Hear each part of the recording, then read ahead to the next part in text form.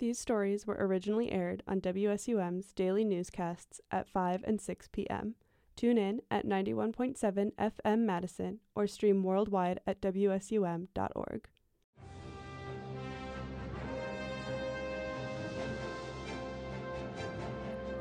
This is the news at 6 on 91.7 FM WSUM, streaming live on WSUM.org. Here's your 6 o'clock news update. Good Wednesday evening, Madison. You are listening to the 6 o'clock news update on WSUM 91.7 FM Madison Student Radio. I'm Lexi Spevacek. In state news, a second prisoner dies at Waupun Correctional Institution this year under lockdown conditions. Here's Oliver Gerhards with the story. 30-year-old Tyshawn Lemons, a prisoner at Waupun Correctional Institution, died in custody last week. This marks the second prisoner death since the facility was put into long-term lockdown conditions in March of this year. Under these lockdowns, prisoners are unable to leave their cell for extended periods, sometimes 24 hours a day. In August, Waupun prisoners described prison conditions, including dirty water, reduced opportunities for medical care and showers, and tighter discipline. Prisoners from the Stanley and Green Bay Correctional Institutions are also experiencing these lockdown conditions. These lockdowns are referred to by the department as modified movement because officials are able to make adjustments over time. These lockdowns come at the same time as severe staffing shortages for the prisons. Waupun in particular is the shortest staffed prison in the system, which averages about a one-third understaffing. Though initially prison officials denied a connection between the understaffed prisons and the lockdown conditions, the governor has since acknowledged that the vacancies have reduced the ability of the affected prisons to return to normal. For WSUM News, I'm Oliver Gerhards. Thanks, Oliver. In national news, the House of Representatives fails to elect a new speaker on a second ballot. Here's Paige Stevenson with the story.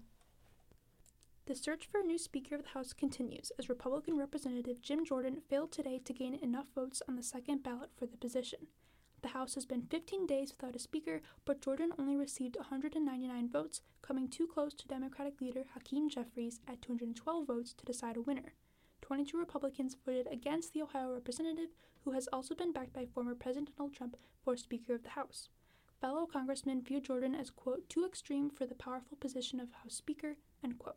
As the House looks for a new Speaker, Patrick McHenry continues to act as the interim Speaker. For WSUM News, I'm Paige Stevenson. Thanks, Paige. In international news, India's Supreme Court votes against legalizing same-sex marriage. Here's Paige Stevenson with the story. India's Supreme Court decided on October 17th to decline an appeal to legalize same-sex marriage. 3 out of the 5 justices said this issue should instead be decided by India's parliament. This also came as a major disappointment for Indian LGBTQ rights groups. But India's Chief Justice said the state should still offer some legal protections for same-sex marriage and take greater steps to protect LGBTQ individuals from discrimination based on their identity. The Chief Justice also offered solutions like safe houses and hotlines for queer people in India. India has only recently decriminalized homosexuality in 2018, but further progress for LGBTQ rights has been slow.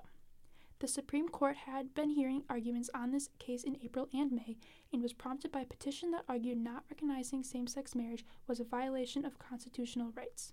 Thanks to Al Jazeera for this story. For WSUM News, I'm Paige Stevenson. Thanks, Paige. Now into the weather. Right now it is 61 degrees and mostly cloudy. Tonight it will get down to 47 degrees with a small chance of rain early tomorrow morning. Tomorrow will be a bit cooler today with a high of 58 and a 60% chance of showers in the afternoon. We'd like to thank Channel 3000 for being our news partner and thank you for tuning in. From the WSUM News booth, I'm Lexi Spevacek. Have a great evening, Madison.